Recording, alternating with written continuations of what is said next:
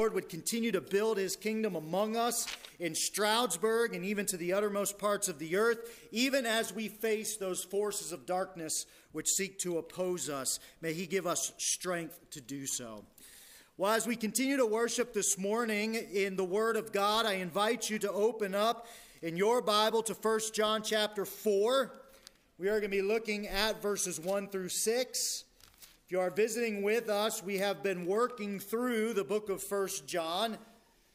And we've been seeing in this last section several manifestations or clear displays of the Spirit of God through the people of God. And so as you turn to 1 John chapter 4, let us turn to the Lord one more time in a word of prayer as we dedicate our time together this morning to him. Let's pray together. Father, we are so thankful for your grace towards us. How privileged are we each to have a copy of God's word within reach. There are many saints who have gone before us who have not had such pleasure. There are many saints who have come before us that have died in order that we might have the privilege to read and to hear and to sing and to sit under the preaching of your word. Father, we're so thankful for those men and women who you have called down through the ages in order to proclaim the gospel of your truth in the midst of wicked and pagan nations. Father, would you continue to do your work in and through your church? Father, may there be some even here this morning that you would embolden to preach the gospel not only to Stroudsburg, certainly in Stroudsburg, but even to the darkest and most remote places in the universe. Father, what a glorious truth it is that we hold so dear in our hearts. Father, would we stand against the schemes of the devil? Father, would you shelter us under your wing? Would you protect us with the armor of the Lord as we even seek to stand for its truth? We're so thankful for it, and we pray this in your name. Amen. Well, the introduction from this morning's sermon is brought to you by the Ligonier Ministries State of Theology Survey.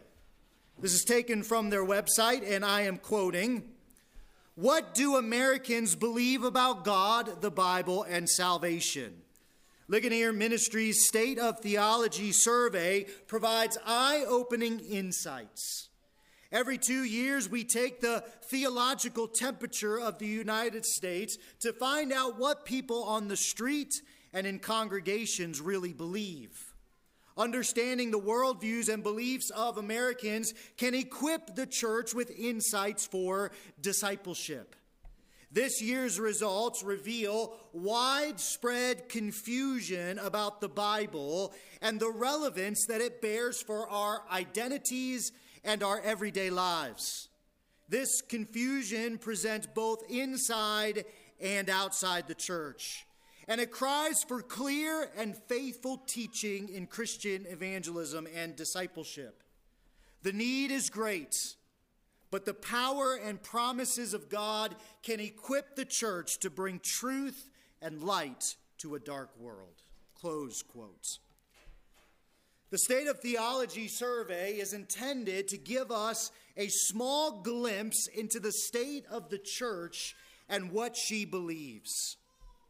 And even a cursory glance at this survey in America shows that the church is in need for much discernment. Questions that should be easily answered. For example, does God change? Or is the Bible literally true? Or even, was Jesus Christ God? Are answered far too often with much uncertainty. And I wonder this morning, beloved, how you might do if you were to take this survey. You can certainly do so on their website, thestateoftheology.com, and see where you might land in some of these rudimentary and fundamental questions concerning what we believe about the biblical text. And so the question that I would like to explore this morning, and the question that is presented to us by the Apostle John, inspired by the Holy Spirit in 1 John chapter 4, is how are we to grow the state of our theology and our beliefs within the American church, certainly, but even to the uttermost parts of the earth. And the answer that John gives us in 1 John chapter 4 is that we must practice spiritual discernment. We must be able, as God's people, not only the pastors and elders of this church, but you who sit in the pews week in and week out, we must be able to discern faithful biblical teaching from what Paul calls in 1 Timothy the doctrines of demons. John gives us two tests in our text for this morning that we should apply to anyone who claims to be speaking on God's behalf. And these tests are direct manifestations of the Spirit of God. Notice them with me this morning in 1 John chapter 4, verses 1 through 6.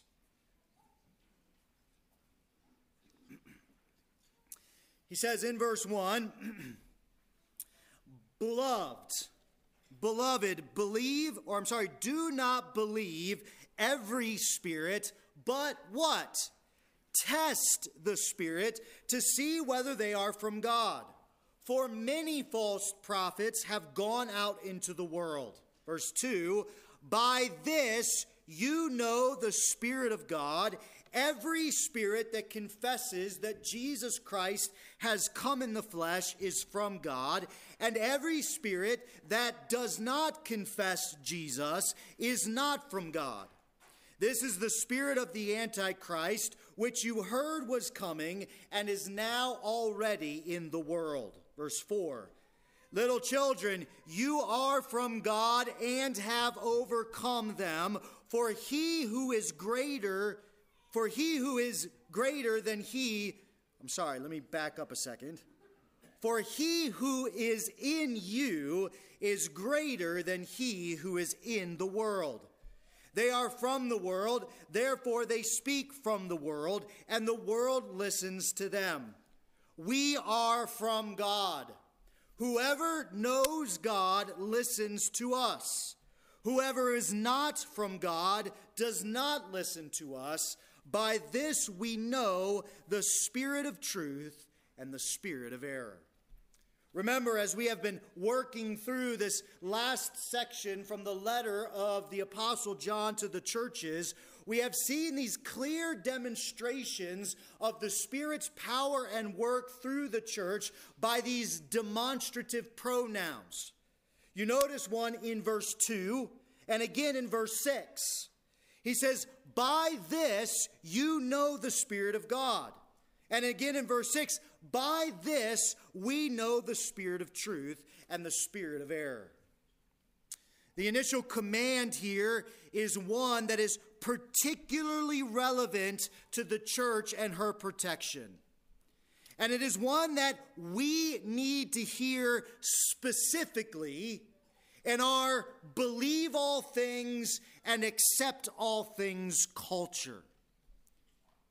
Hear this, beloved, and believe it. There is one standard of truth. And what we learn in our text is that that standard of truth does not come from the world. Now, I want to repeat that so that you hear it again, because I think it's important for us to stress this morning. The standard of truth that John calls us to this morning, by which we discern biblical and spirit-filled teaching, does not come from the world. You see, the world does not know what is spiritually healthy. The world does not know the proper way to raise our kids. The world does not know how the church ought to function. The world does not know what is ultimately good for our society. And the world obviously does not know what is a man or what is a woman, or the responsibilities that pertain to each sex. You see, truth, beloved, does not come from the world. And if that sounds radical to you this morning, it just goes to show how much the world has infiltrated the church. What we will learn from John here this morning is that those who listen to the apostles and the prophets, as they have been preserved for us through the Word of God, are from God, and the Spirit of God is within them. You see, those who are in the world listen to those who are from the world. But beloved, we should not listen to those who are from the world, because we are no longer in the world. We are from God, and the Spirit of God lives within us. And therefore, we ought this morning to know how to and what are the messages that come from the Spirit of God. Notice what John says to us this morning in verse 4. He says, "Little children, you are from God and have overcome them, for he who is in you is greater than he who is in the world. They are from the world, therefore they speak from the world, and the world listens to them." And the Spirit instructs us this morning that we are not to believe every spirit, but that we are to test those spirits to see whether or not they are from God himself.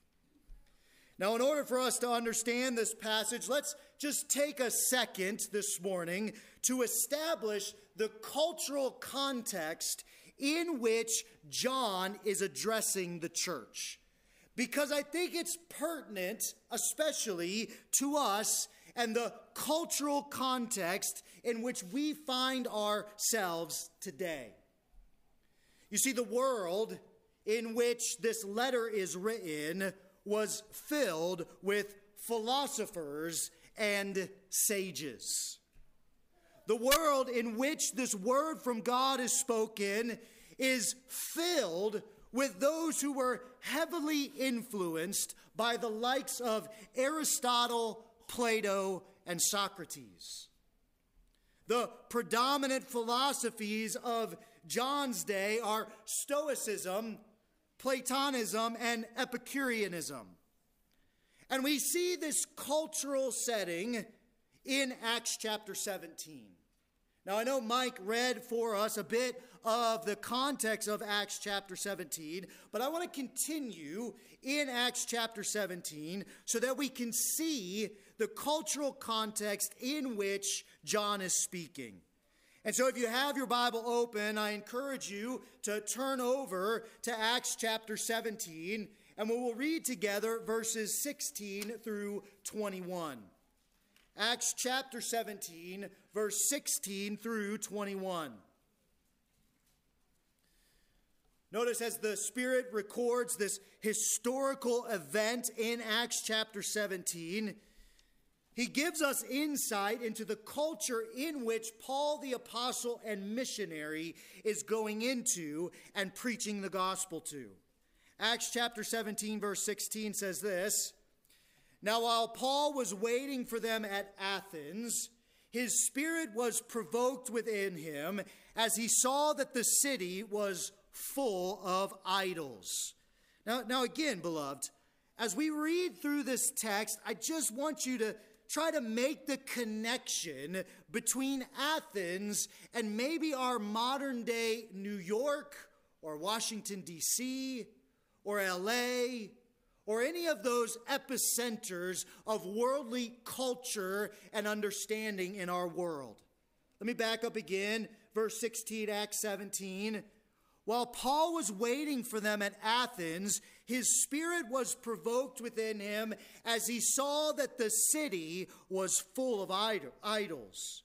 So he reasoned in the synagogue with the Jews and the devout persons, and in the marketplace every day with those who had happened to be there.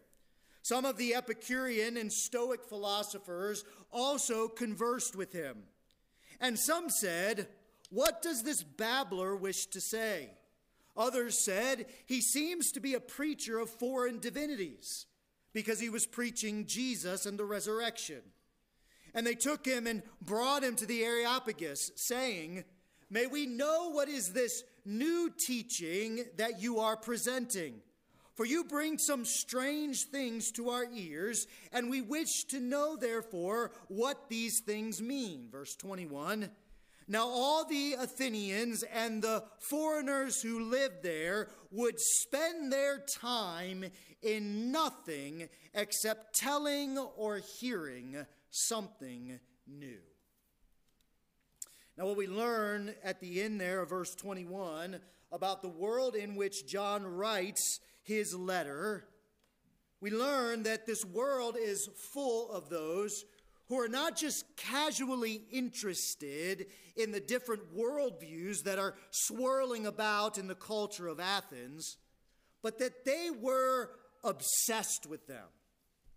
What we learn there in verse 21 is that they took great delight in hearing what was the latest and greatest and most novel teaching that was being taken about in the philosophical circles of the day.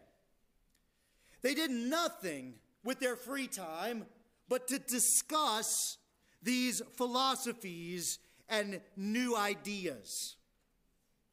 Now, one of the philosophies of the day that proved to be especially troublesome to John and the first century church is what is called Gnosticism. It was a false teaching that was focused on what they called higher learning or higher knowledge. Again, hear the cultural setting in which we live, beloved. They were infatuated with higher knowledge or direct revelations from God concerning those things that are spiritual. And they completely separated the spiritual realm from the physical realm, so much so that God could not be seen in the material or be known by the created order. Now, this heresy went outside the God-ordained means of revelation, that is, the holy apostles and prophets, and required a higher revelation for salvation. You see, for them, the Word of God was not enough. The God-ordained means of the biblical text was not enough. They needed some higher or greater revelation, some higher and more spiritual knowledge. And they believed that in this knowledge, outside of the biblical text, is where they would find their salvation. And one thing that John is especially concerned about is that this contradicted God's ordained means for revelation. God had ordained the apostles and prophets to bring to the people the Word of God and the revelation of Jesus Christ, and that Word is sufficient. And so these Gnostics were bringing in these new teachings that Jesus had not come in the flesh, that he could not come in the flesh because the flesh and the spirit were completely separate. Now, as we've learned in 1 John, even in the beginning, this absolutely contradicts the message of Jesus Christ. God in the flesh, Jesus came, he was incarnated, and he lived his life among the apostles so that they became firsthand witnesses of his ministry, his earthly ministry. Now, I only mention this to show that the first century world is not much different from our world. You see, our world is obsessed with the latest revelation from some prominent self-help guru or motivational speaker. Our culture, beloved, is rampant with discussions on postmodernism and gender ideology and critical race theory. We as a culture are captivated by the latest and greatest take on the nature of humanity and how we might live our best life now. And what's worse is that there is no shortage of peddlers of such heresies and falsehoods. What we find out from John here is that the world in which he lived was rampant with false prophets, contrary spirits, and fatal errors. Notice again what John says in 1 John chapter 4, verse 1. He says, "Beloved, do not believe every spirit, but test the spirits to see whether they are from God, for many false prophets have gone out into the world." Just like there are many antichrists who are out in the world, so there are many of those who peddle these false doctrines to God's people. And therefore, beloved, we must take care to be a discerning people. We must, as God tells us here, test those spirits to see whether or not they be from God. And what John does in the rest of the text is he gives us two tests that we as God's people might apply to anyone who says they are speaking from God. Now, the first test that we see this morning is more of an entry-level test. The second is a more comprehensive test. So let us consider that first entry-level test this morning. If you're following along on the insert in your bulletin, that is your first fill-in this morning. The entry-level test to discern whether or not someone is from God. We find it in verses 2 and 3. It says this, "By this you know the Spirit of God. Every spirit that confesses that Jesus Christ has come in the flesh is from God. And every spirit that does not confess Jesus is not from God. This is the spirit of the Antichrist, which you heard was coming and is now already in the world." John gives us an entry-level test here. And what I mean by an entry-level test is that this is the most fundamental assertion that any teacher who claims to be from God should hold to. It is the most basic and fundamental truth that any one of those who are seeking to be faithful to the text will come to and believe in and embrace. If you claim to be speaking on behalf of the Spirit of God, you cannot get this test wrong. Because if you fail this test, then everything else you say should be automatically discredited. And I believe what John does here is he gives us a very direct assertion and a more general one. Notice what John says is the entry-level test here for the teachings of the Spirit in verse 2. He says, by this you know the Spirit of God. Every spirit that confesses that Jesus Christ has come in the flesh is from God. Now that's a very specific application of this entry-level test. And the application is whether or not the one who claims to be from God recognizes Jesus' earthly advent in the incarnation and his ministry here on earth. Hear this, beloved. If you reject that Jesus came in the flesh, you are a false prophet and you should be ignored.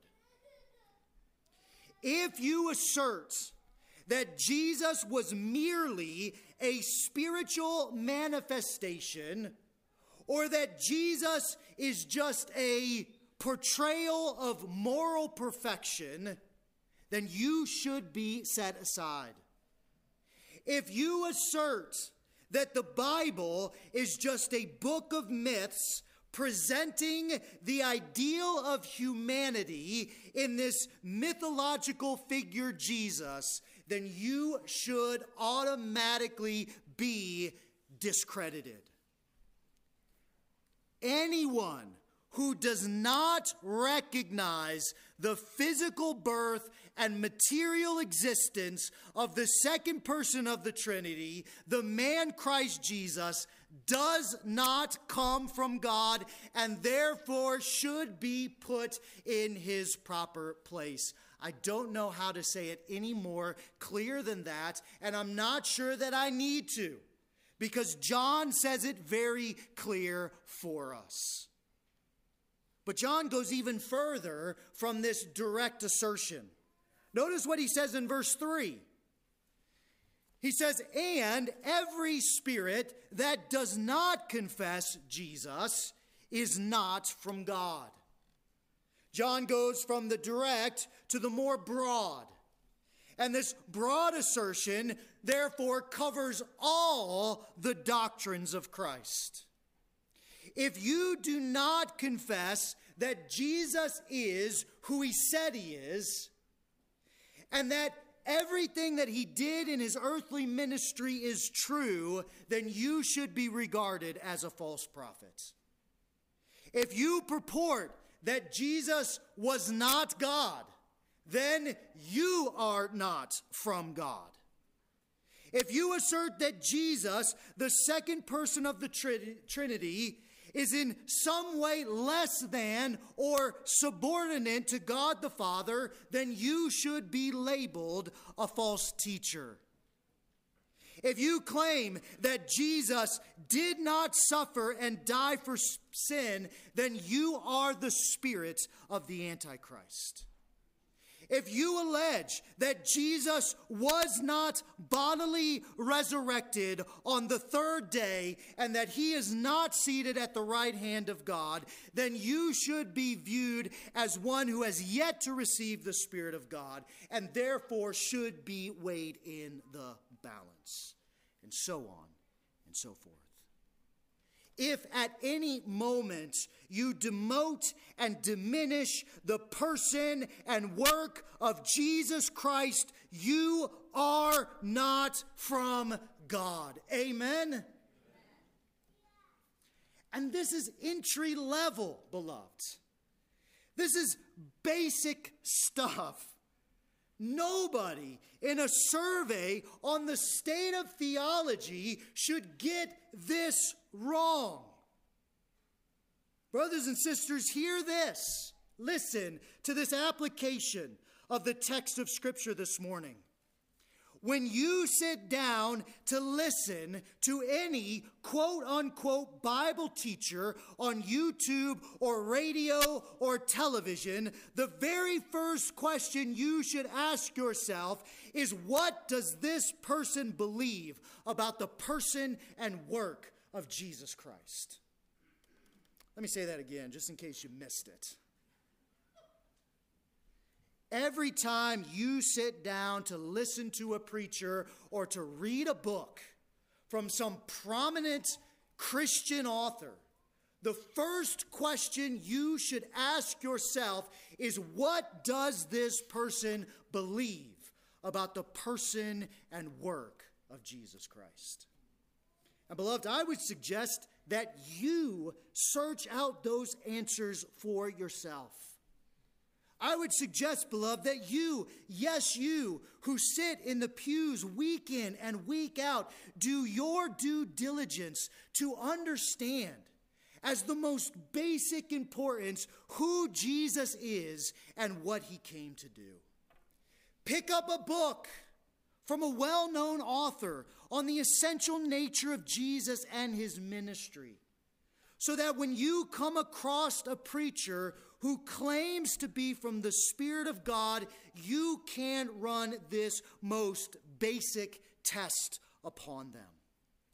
What does he believe about Jesus Christ and what he has accomplished in the cross and resurrection? You see, beloved, what the text does here is that makes this test of discernment a personal responsibility for you. I, unfortunately, or maybe fortunately, will not be with you everywhere you go. The elders will not be by your side every time you scan the bookshelves of the Christian authors and the latest doctrines of the day. We will not always be with you. Now, we may be able to guard the gate, but we cannot be with you when you sit in your dorm rooms or your living rooms and you are presented time and time again with the latest and greatest preacher of God's word. And therefore, the text makes this a personal responsibility on your behalf. Notice who John addresses this to. This is not written in one of the pastoral epistles. This is written to the church. Notice it, 1 John chapter 4, verse 1. Beloved, children of God, brothers and sisters in Christ, you, second person plural pronoun, you do not believe every spirit, but test the spirits to see whether they are from God. Beloved, if you are introduced to a new author or a new preacher, or maybe even the authors and the preachers that you are currently listening to and reading, you should ask this fundamental question of their beliefs and personal convictions. What do they believe about Jesus Christ? Is it the accepted doctrine that have been passed down first by the apostles and then by the saints through history? And does it line up with what the Scripture says about Jesus Christ? One thing that you can do is you could begin to memorize the Nicene Creed. I've actually printed out several copies of the Nicene Creed and put it back on the shelf out there in the foyer for you to take. Familiarize yourself with these basic understandings of who Jesus Christ is. Pick up a book on Christology and educate yourself about what are the fundamental truths that we must believe in order to embrace and accept the Savior Jesus Christ. And as you do, apply that to those whom you are listening to. But beloved, that's just the basics. That's just an entry-level test. I told Sarah this morning that this sermon is going to be a little bit long, and so I pray that you endure with me even as we consider this more comprehensive test. Notice, John gives us not only this initial entry-level test, but he gives us a more comprehensive test. Notice with me in 1 John chapter 4, verses 4 through 6. He says, little children, you are from God and have overcome them, for he who is in you is greater than he who is in the world. They are from the world, therefore they speak from the world, and the world listens to them. we are from God.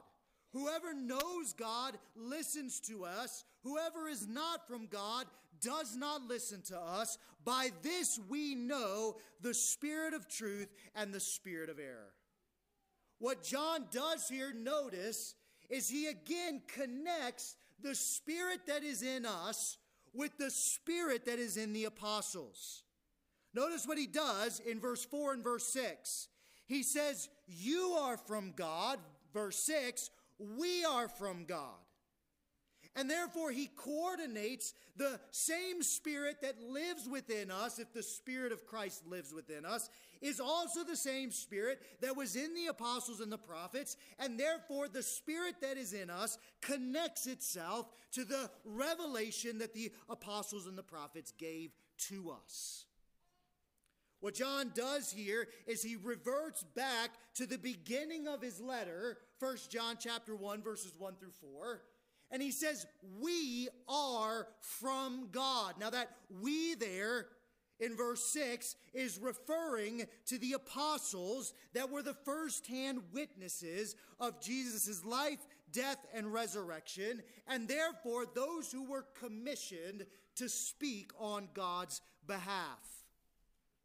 Notice what John says in 1 John chapter 1, verse 1 through 4. He says, that which was from the beginning, which we have heard, which we have seen with our eyes, which we looked upon and have touched with our hands concerning the word of life. Verse 4, and we are writing these things so that our joy may be complete.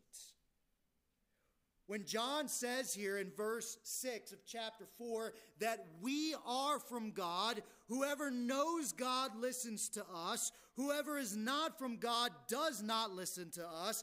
By this we know the spirit of truth and the spirit of error. He is referring to himself, the other apostles, and the prophets of the Old Testament. Beloved, he is referring to the Word of God.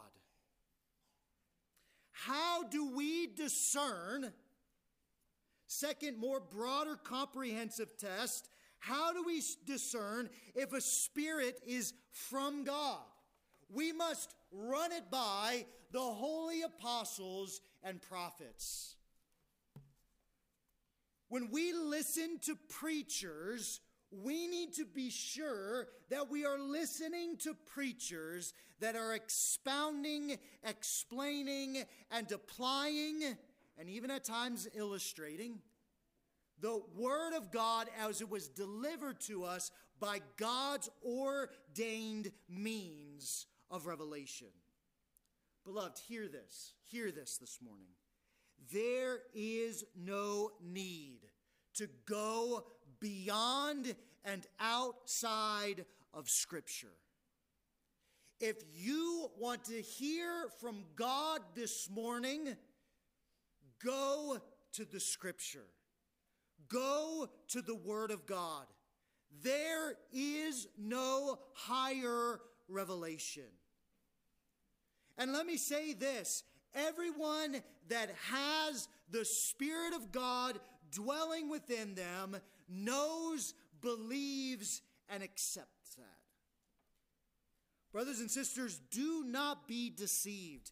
Anyone who says that they have a new word or a new revelation from God is not from God. Because God has fully and sufficiently revealed himself in the Scripture. Beloved, if I am passionate about this, it's because I know right now, currently, that there are probably books on your library shelves that are claiming this very thing. That they have a new word from God. But let me assure you, they do not. This is the final and full revelation of Jesus Christ and what he came to accomplish. And therefore, if we are to hear from God, if we are to learn what God requires of us, if we are to understand how we are to grow in the Spirit, we turn to God. We turn to the Scripture. We turn to preachers and teachers who are faithful to the text of the Scripture. Beloved, be satisfied in God's word.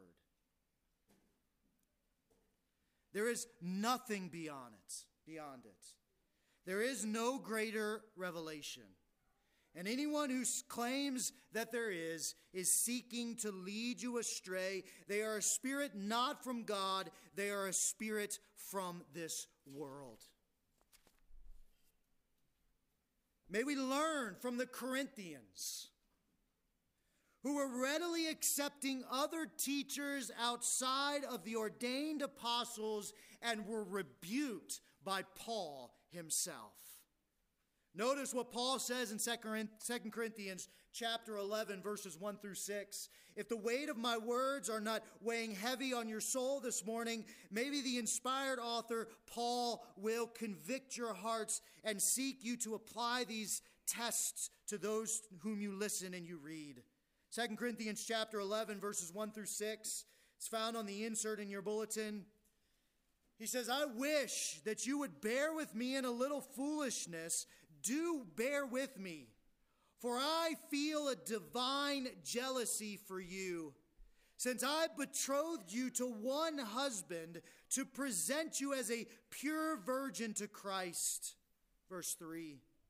But I am afraid that as the serpent deceived Eve by his cunning, your thoughts will be led astray from a sincere and pure devotion for Christ. For if someone comes and proclaims another Jesus than the one we proclaimed, or if you receive a different spirit from the one you received, or if you accept a different gospel from the one you accepted, you put up with it readily enough. Indeed, I consider that I am not in the least inferior to these super apostles. Even if I am unskilled in speaking, I am not so in knowledge. Indeed, in every way we have made this plain to you. You see, the Corinthians were much like many modern day evangelicals in our churches, and maybe even like some of us. The Corinthians were quick to embrace the teacher with polished eloquence and elevated wisdom. But Paul was commissioned by the Lord to bring the truth of God's word in fear and trembling, and not with lofty speech or wisdom, unless the cross be emptied of its effect.